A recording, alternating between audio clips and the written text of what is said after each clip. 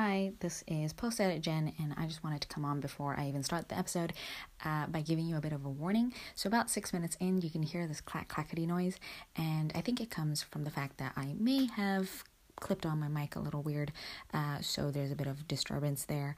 I've made a mental note, so hopefully in the future episodes it'll be fine. But yeah, it's a bit annoying. Like, I rarely find things annoying in terms of like audio and sound, so I found it annoying. If you find it annoying, feel free to click off. I would even take it personally. But yeah, other than that, I hope you enjoy the episode.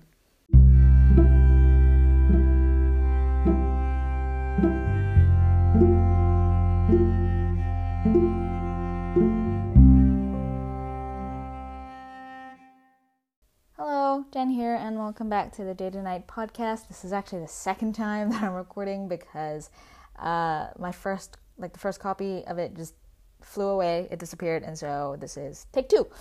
I literally just spent like the past hour recording and it just disappeared. So that's fun. Oh, the fun. Oh, it's so fun. Yeah, and technology is flawless, right? Yeah, okay. Anyways, so I've been sick for the past, it's Tuesday, so I've been sick since Sunday. So the past 3 days, 2.5, I've been dying. Sunday I was really dying, and then Monday I was a lot better. But yeah, I've had indigestion for the past 2.5 days.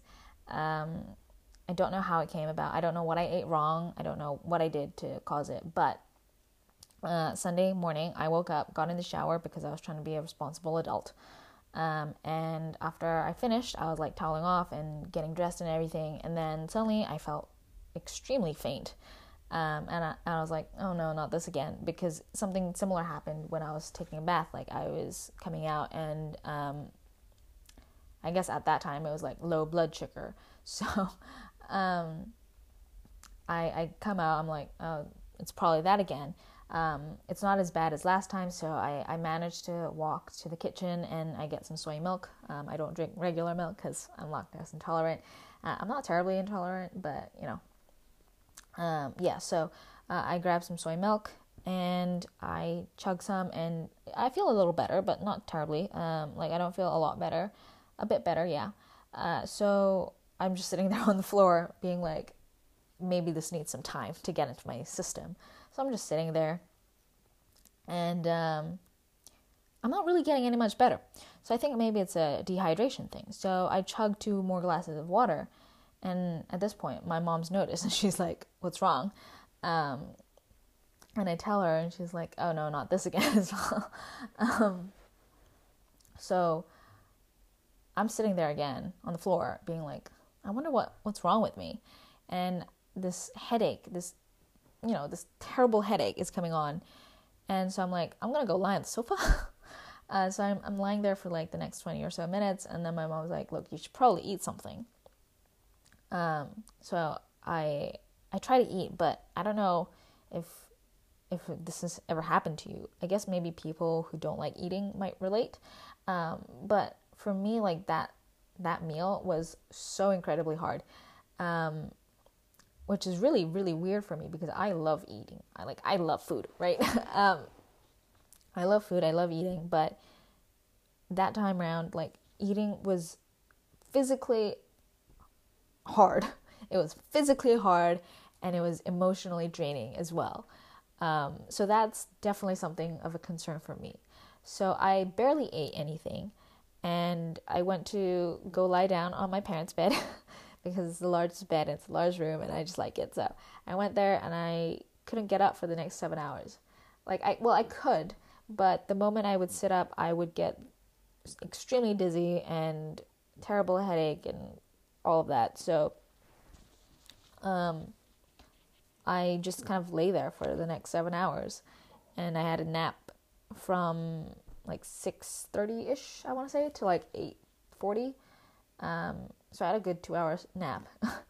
I was so tired from doing nothing. I know that's really weird, but I was so tired from doing nothing. And so I had to take a nap. I was like, I'm not going to sleep, but I ended up sleeping. And for a second, in the middle of Sunday, like Sunday night, Sunday evening, someone hit me like, what if I have corona, right? That was a terrifying thought, but because there were no testing centers open on Sunday nights, it's not like I could go get tested. So we're like, it's probably not. You don't show any of the symptoms, so it's probably not. It's probably just indigestion. You'll probably be fine tomorrow. So I was like, yeah, sure, but like if it gets worse, then maybe I should. So we're like we being me and my parents were like, yeah, that's probably a good idea. Monday comes around and I feel so much better. Mind you, I had my pills and everything like the night before, and I even like massaged my stomach to, hopefully help with whatever's in there to like move along and do its thing. And I felt so much better on Monday. Like I could sit up, I could walk around perfectly fine. Like I still didn't have an appetite, and like eating was still extremely hard. And I was only eating like congee, right? I was only eating congee. Like it's super easy to digest. But even that it was really hard to eat, and it was really hard to just get it down there. Again, like it was physically painful, and it was emotionally straining. Like I think it took me about 30 minutes, like 20 to 30 minutes to eat one bowl, like a small bowl of congee. So yeah, that's what I was dealing with for the past 2.5 days. I'm feeling a lot better today. I still don't really have much of an appetite, but it's a lot easier to eat now. I added in a little bit of sausages to my congee this morning, because I was sick of just eating congee. Like I had 2 meals yesterday, and they were both congee, so I wanted to add a little bit of variety today, and I just had some sausages with it and some kimchi, good old kimchi. So I'm feeling a lot better. Still not really having an appetite, but yeah, at least it's not extremely hard to eat anymore. So yeah. Anyways, I feel like I've spent too much time talking about how I was sick. But yeah, okay. So basically, what I want to talk about today is, the issue of disability and what I've gone through with this label, this term, disability or disabled. And this came to mind when I was reading this book called Sentenced to it's called Sentenced to Blindness, by this Danish author Morten Bond. I think that's how you say it. I don't know. But I'll write it down in the show notes if you're interested. But anyways, it's basically written by a man in he's in advertising, I think it is, for the Lego group, and he's a senior art director, and he is visually impaired. He has RP, the same thing that I have, and he explains the condition that is RP much better than I can. And he explains it like really easily. Like he explains it very like scientifically, like in terms of biology, but it's very like simple so that anyone can understand. Like it was really easy for me to understand just because I actually have the same thing, and so I've been interested, and also because I studied biology in high school, and I also there's also the psychology course that goes over how the eye works in general, like on a basic level. So I kind of know how it works. But he explains it in a very simple, easy way to understand. And so, yeah, I highly recommend you give it a read. Like, not just for that, but also for other reasons that I'll be getting into. So, yeah. So he talks about how he had to deal with losing his vision while also having to deal with this new identity of being disabled. And being blind, or at the very least not being able to see like he used to. And I could relate to a lot of his stories and like the emotional side, because I went through those just a lot younger. But also there were things but then there were also sides that I couldn't relate, because the biggest thing being that he had to go through losing his vision or having less vision than he was used to, while also having to deal with this new identity, this new label of being disabled. And also, if you just heard that sigh, that was Teddy. He's just sleeping next to me. So for him, he was diagnosed at the age of, I think, 29, if I remember correctly. Like, I'm only a third way through, but I already love this book. I think he was diagnosed when he was about 29, and I was diagnosed when I was 4, I think. So yeah, he was definitely a lot older than I was when he got diagnosed. And he had his whole life before him just taken away from him. Like, he literally said that, like, his whole future that he had planned out for himself and his wife and his family, just, it felt like it had been taken away from him. Whereas for me, first of all, I'm not even 29. And second, I didn't grow up with having, like, these quote unquote normal goals and dreams. You know, I didn't have that kind of thing, because since I was about like 9-ish, I always, like 8 or 9-ish, I always kind of knew that I was different from my, you know, my classmates, my peers, which is not the best thing to realize at that age. But yeah, it was definitely something that I did realize. But I related so much in terms of the emotional side of having less vision. He goes into a lot of detail about the anxiety and the fears that he went through when he was losing his vision. And he went through that as a adult, as a full-grown adult. And I went through that as a child, as a teenager. It was my entire life. Well, most of my life, at least. And even to this day, there's a lot of anxiety that goes into, okay, there's, I think he's dreaming. There's a lot of anxiety and fear that goes into doing something new, or going someplace new, or finding something. There's a lot of anxiety and fear into that. And he talks about his experiences, his anxiety and his fear so openly, and so, like, it's so raw. Like, maybe I found it to be really raw and open because I could relate, but hopefully others can as well. But it's just like this constant state of anxiety and fear when I go out somewhere new, and especially if I'm alone. I'm always in this constant state of, like, anxiety and fear, because I can't see, right? And I think maybe this might come from how I grew up, basically, where if I couldn't do something, I would kind of get yelled at, because I look like a normal person, like quote unquote normal, you know, perks of having an invisible disability. No, I'm being sarcastic. So I don't know if it comes from that, like the anxiety and the fear of potentially getting yelled at. I don't know. Or if it literally just comes from a place of not being able to see. I don't know. But for this author, in his case, I do think, and I'm assuming here, I do think that for him, his anxiety and his fear was just coming from the fact that he could no longer see like he used to.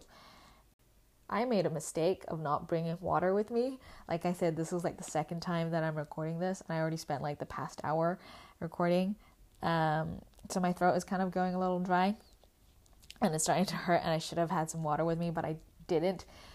Very smart. We'll see. We'll power through and we'll get this over and done with, and then I'll go chug some water. So yeah, I could relate in terms of like the anxiety and the fear and the stress and all of that. So much. So much.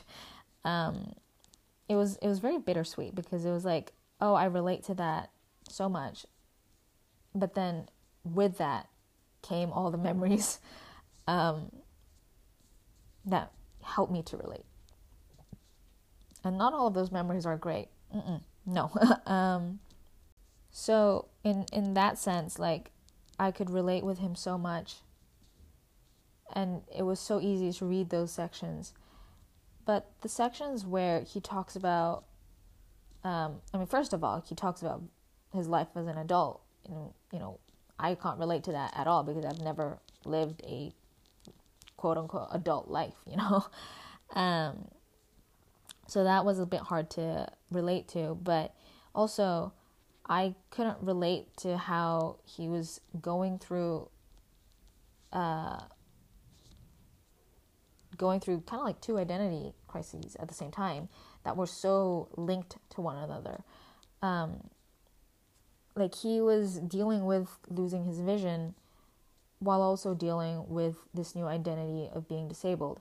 Like for me, I was going through my own identity crisis, but I was also, what is this? I'm getting messages. Oh, I'm getting messages from a friend. Okay, I get distracted easily. But I was also but like I was saying, what was I saying? Wait, hold on. What was I saying? Oh, but one thing that I could relate with was the fact that he had to, he had to deal with this new identity at an age where he already had his own identity. Like he had set who he was, in a sense, right? So for me, he was a full-grown adult, but for me, I was arguably a full-grown adult since it was like 2 weeks after my birthday, my 18th birthday. But that was basically when I found out that I was disabled. Like I was officially a disabled person. 2 weeks after my 18th birthday. It was very surreal for me. And for him, it was very difficult. But for me, and I think there were just a lot of difficulties that came with this new identity of being disabled. But for me, there was a pro and cons. Literally just one huge pro and then two cons. The first con being that, the kind of in your face one is this new identity of being disabled. I had this new identity, this completely different identity that came with this disability. Because I grew up thinking I was able-bodied. Like, I didn't think I was disabled. I thought I was an able-bodied person who just happened to have terrible, terrible vision. That was how I kind of grew up. I didn't think I was disabled. I didn't think I was different. Because I didn't grow up seeing that many people who represented a disabled community. I think for me, when I was growing up, I only saw like 2 or 3 people in wheelchairs, and that's it. I didn't see anyone with a cane. I didn't see anyone with a service dog of any kind. I didn't see anyone who remotely looked like a disabled person. And maybe I had come across a lot of people who just so happened to have invisible disabilities. I don't know, because a lot of people that I come across, they probably don't think that I have a disability, but they've come across me and I am a disabled person. So maybe I did, but I just didn't know. I don't know. But so I didn't think I was different because I didn't see myself as one of them, right? So I had to come to terms with this whole new identity, this completely opposing identity. While on the other hand, I also had to deal with the fact that I had to confront my own ableist views. And this is embarrassing to say, but I used to think, and this is very, very, very ableist of me, but I used to think that somehow disabled people don't have, quote unquote, good lives. Like they have a lesser quality life, which is so wrong to think. But that's just kind of how I thought. Like being disabled meant that you couldn't do certain things. And like, yeah, sure, there are things that you just cannot do. Like I'm never gonna be able to comfortably run alone at night. That's just not gonna happen. I also had to come to terms with the fact, and I mean really come to terms and really accept that being disabled isn't bad. It doesn't need to change who I am. And it shouldn't change who I am, really. Because whether like the day before I got my card saying that I was disabled and the day after I got it, the only thing that really changed about me, as you know, from who I am, the only thing that changed in regards to who I am as a person was this new identity of being disabled. Like, nothing else about me changed. Like, the things that I like to do didn't change. The things that I wanted to do didn't change. My past didn't change. So who I am fundamentally doesn't change just because I'm now disabled. But somehow society thinks that it somehow does. Like, being disabled somehow fundamentally changes who I am, and I suddenly become like this charity case, and this, like, the topic of disability needs to be tiptoed around when they're talking near me about me. And this happens a lot. Like, it really happens a lot. And I really do try to break the ice a little bit around the topic of disability by having blind jokes. And it really just, it's mostly about like myself. But I find that a lot of people get quite uncomfortable with it.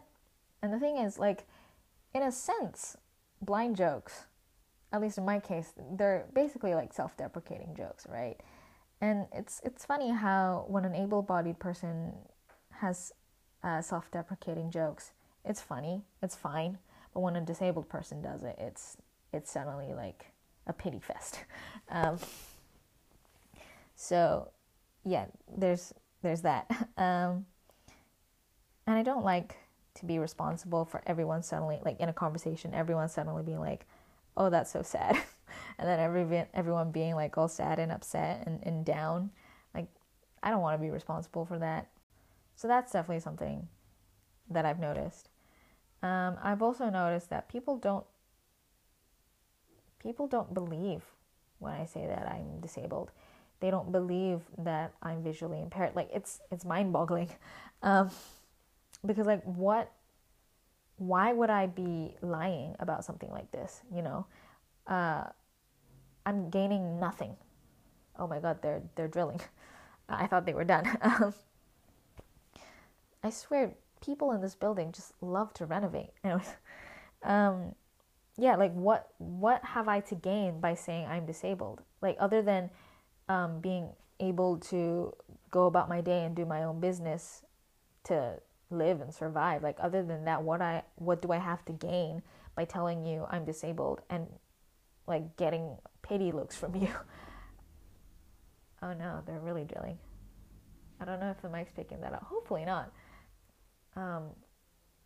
But yeah, so it's mind-boggling when people don't believe.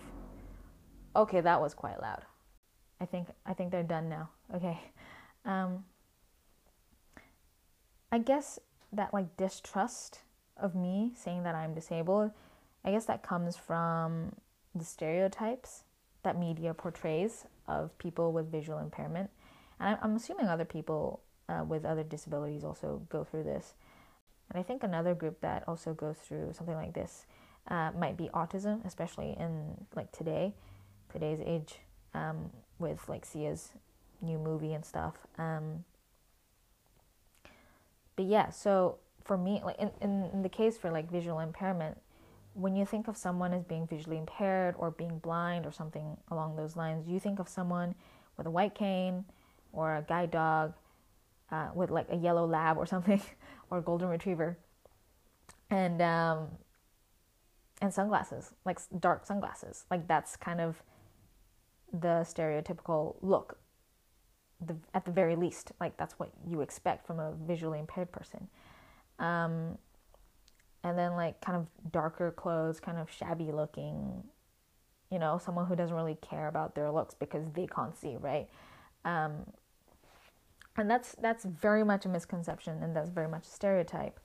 But you know, we all know that media does that, and it perpetuates this toxic idea of what a certain group of people look like. And I don't fit that look, you know? Like, yeah, I like dark clothing, but and you know, I might not be the best dresser, but I'm not terrible either. I don't have a cane. I mean, I have a cane, but I don't use it. Like, I don't go around my day with it. Like, it's not a daily thing. I think I've used it a grand total of 3 times at this point. And I've had it for like 2.5 years. So I don't use it every single day. I don't have a guide dog. I don't wear dark sunglasses. Like, that's such a misconception. Like, people with visual impairment who do wear dark sunglasses, they use it as a protection thing against the sun. I can say this for sure. There are some people out there with visual impairments or visual conditions where it makes your eyes very sensitive to sunlight or just bright light in general. And like, you just cannot see when it's too bright. Like, it's really weird because it's hard for sighted people to understand when I tell them, like, I can't see when it's too dark, but I also can't see when it's too bright. Because if you just say, oh, I can't see when it's dark, then you would just assume that I would be able to see when it's bright. But yeah, like, there's a sweet spot. I can't see when it's too bright. So yeah, like, it's a protection thing against the sun. It's to be able to see. It's to protect what vision you do have left, because majority of the visually impaired blind community can see something. Like, in the case of Korea, I think it was like 26% of visually impaired people see nothing, whereas the remaining 74% of people actually do see something. You know, it might not be a lot, but they do see something. Whether that's just like light and shadow perception, or whether that's like something blurry and fuzzy, or whether it's like me, you know, like just a little bit of central vision left. And I can't remember exactly, but I think it was like the statistics for North America, so like the US and Canada. I think it was like 10% of people who identify as being blind or visually impaired see nothing, whereas the remaining 90% see something. So a lot of the times, people who say that they're visually impaired or blind see something, you know, which means that they're gonna want to protect their eyes if that's what they want, you know, or at least just be able to see a little bit. So yeah, they'll wear sunglasses, but I don't, because I don't have prescription sunglasses. I don't think they make lenses that are that strong. I don't know. I guess they could, except it would be like really thick. I don't know if they still have like the same kind of compression technique for sunglasses lenses. I guess they do. I don't know, but I haven't gotten them. So for me, when I have to think about like getting my sunglasses out, I have to think, okay, do I want to protect my eyes from the sun, but also risk not being able to see things and having blurry vision and making it more likely that I will trip over something or injure myself? Or do I want to just use my hands as a sun visor, walk around with an aching arm, but be able to see? And a lot of the times I'll just walk around with my hand up because A, it's faster, and B, it's safer for me in my head. So I don't wear sunglasses. So in that sense, I look nothing like the stereotypical blind, visually impaired person. And so I guess that kind of makes it harder for people to believe that I am disabled. But then again, like, what do I have to gain from me telling you that I'm blind? It boggles the mind. So that's something I have to deal with. And another thing that I've had to come to terms with very recently, and this is something that I've been putting off for a while, and that is that being disabled will mean that my life will be a lot slower than my friends, or at least my peers. I'm not going to be able to do things that they're going to be able to do at a certain point. Like, for me, it's probably going to take a little longer to achieve the same goals. Because I have to also deal with the things that society, has against disabled people. I've got to get through ableism, and ableism isn't as high profile as like racism or sexism or homophobia, right? It's not as high. I mean, it's getting there, but it's still very much not that high up in terms of importance in a lot of people's minds. So that's something I've had to come to terms with as well. It's not easy because I've got my own ambitions. I've got things I want to do. But yeah, I've had to come to terms with and just accept that for me, it's probably going to just take a lot longer than I want it to. And I just have to be patient and I have to play the long game, which isn't great. It doesn't make me feel great, I'm not going to lie. But again, like, it's something that I have to deal with. And I wish no one would ever have to deal with what I had to and have to in the future generations, if there is a future with climate change and everything. But yeah, like that's something I've had to deal with and come to terms with it as well. And another thing that I've had to come to terms with is just telling people. It's not easy. Like, again, I guess this kind of links with the whole not believing thing.